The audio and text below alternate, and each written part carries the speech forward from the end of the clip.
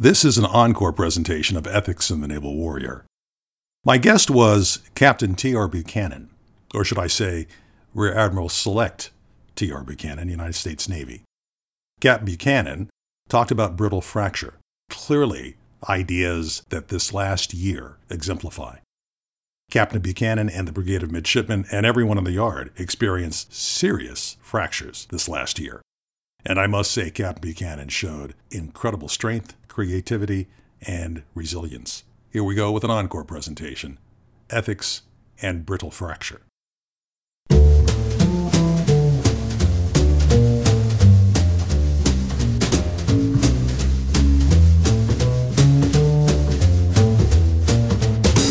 Welcome to Ethics and the Naval Warrior. My guest is the 88th Commandant of Midshipmen at the Naval Academy. He graduated from Navy in 1992 with a systems engineering degree, and he holds a master's degree from George Washington University. He served on and commanded both ballistic missile and fast attack nuclear submarines, and was Commodore of Submarine Squadron 20. Welcome, Captain TR Buchanan. Oh, it's great to be with you, Mike. Really a pleasure to join you on the Radio Stockdale podcast. So we're going to get technical pretty fast here. We're talking about brittle fracture and how that concept relates to our human experience. Let's start out with what brittle fracture is and what it means in material science. Hey, Mike, simply put, brittle fracture is the sudden crack propagation of an object, typically a metal, with little or no plastic deformation. And quite frankly, for brittle fracture to occur, three elements must exist. First, there has to be a susceptible material. And second, there's an internal, in most cases, undetected flaw that exists in that material. And third, there's a tensile stress present in that material that allows it to fracture. And as a longstanding member of the nuclear submarine force, it is a concept that we spend considerable time studying and preventing in our naval nuclear propulsion plants.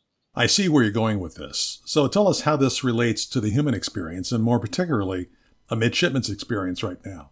Well, simply in the context to the above three elements, brittle fracture can occur in life, and certainly in midshipmen, staff, faculty, and quite frankly, any human, whether you're here at the Naval Academy or beyond.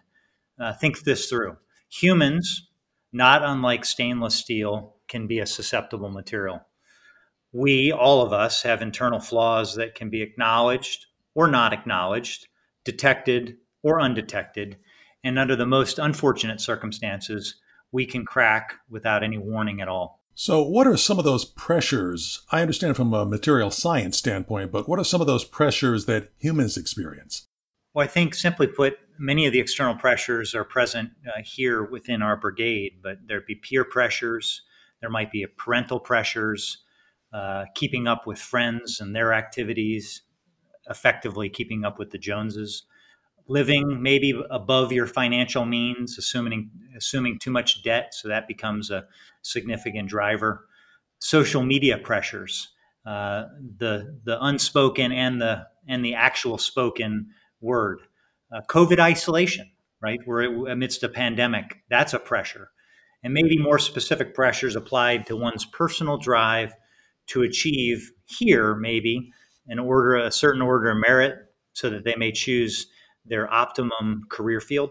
Now, we experience those pressures. We're all human beings, and therefore we're flawed. We all have our issues. What are the consequences of cracking under this pressure?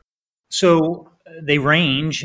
The far-reaching range is separation from the Naval Academy, right? So if in the most severest of cases, if we allow our moral fiber to be cracked in a sense that we don't recognize what it is we're doing, you could create a condition where you have an honor violation or maybe academic failures, or you failed to prioritize the myriad activities that are required here at the Naval Academy to succeed.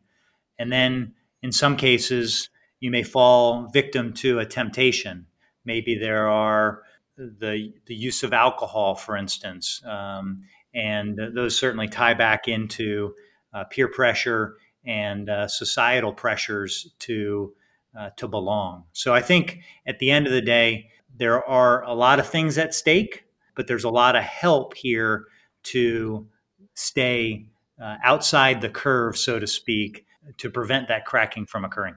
Captain, when you were on the boat, what did you do about the brittle nature of the components, the machinery, the engineering plants that you were working with in the nuclear power community?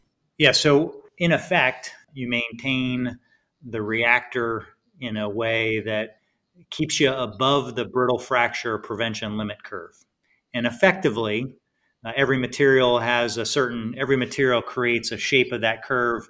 The reactor, all the components of the reactor, whether they be ledges within the material structure, create a shape of a curve that keeps you both pressure and temperature far away from it. And then you operate in pressure and temperature boxes to avoid falling to the left of the curve, if you will, and create a condition where a brittle fracture might actually happen.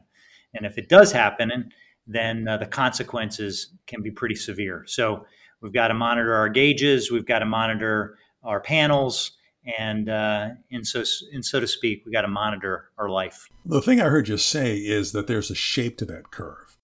And as an individual, you need to know the shape of your curve because, quite frankly, you're going to break at some point, and you've got to understand who you are. Exactly the case. The shape of the curve is important, and where you are operating in relation to that curve, and how your efforts keep you in an appropriate operating window, not a specific point on the graph, but how you operate successfully within all of these pressures to avoid creating the conditions where the brittle fracture can actually happen.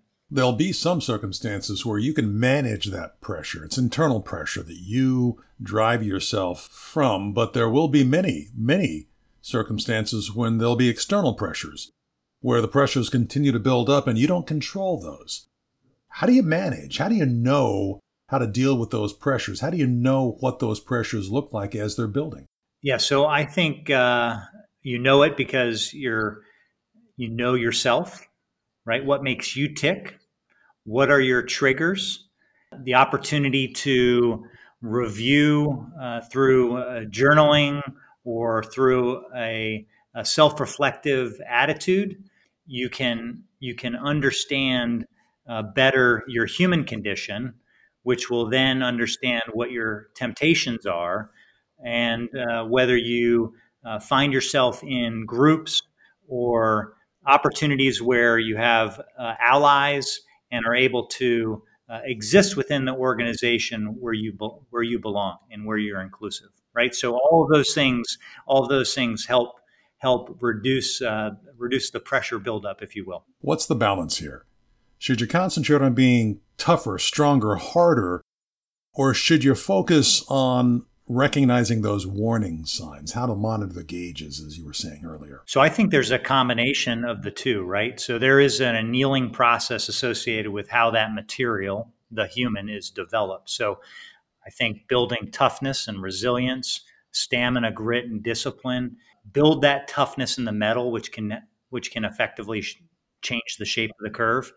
But I also think there's an element of recognizing where you as a human can contribute to your own development in a way that how you take care of yourself on a day in and day out basis is key to staying away from the curve, if you will. You know, we're talking about fracture and fragility. Let me bring it to the situation that we are today in this nation, in this culture, in the naval service, as we look towards fragility, especially when we consider cross-cultural competence, racial relations. Do you have something to say relative to fragility as a team? So I think if you go to an old Navy adage that the strength of the chain is only as good as its weakest link, that in the case of fragility within our organization, we have to, as individuals, strengthen those relationships and those bonds between individuals so that teamwork can actually work. And if we weaken one aspect of the chain through the way that we interact with one another or not create an inclusive environment, then the likelihood of that train breaking and being fragile is much, much greater. So I think it's really important that we understand better the perspectives of those that don't look like us. Having the conversations about what it feels like to walk in another person's shoes in a way that is meaningful for our education process, our elements of continuous learning, our ability to continue to strive to be better human beings within our organization and be better supportive of one another and reduce to the minimum possible the impacts of racial bias or prejudice. Captain, I learned the fifth law of the Navy many, many years ago, and it's amazing how often I hear it again as we talk about accomplishing missions as part of a team. Thank you so much for joining us today. Terrific to be with you. Thanks, Mike, for having me. You've been listening to Ethics in the Naval Warrior, produced by the Boeing Leadership Innovation Lab at the Stockdale Center for Ethical Leadership. You can find more of our podcasts by visiting the Radio Stockdale page at usna.edu.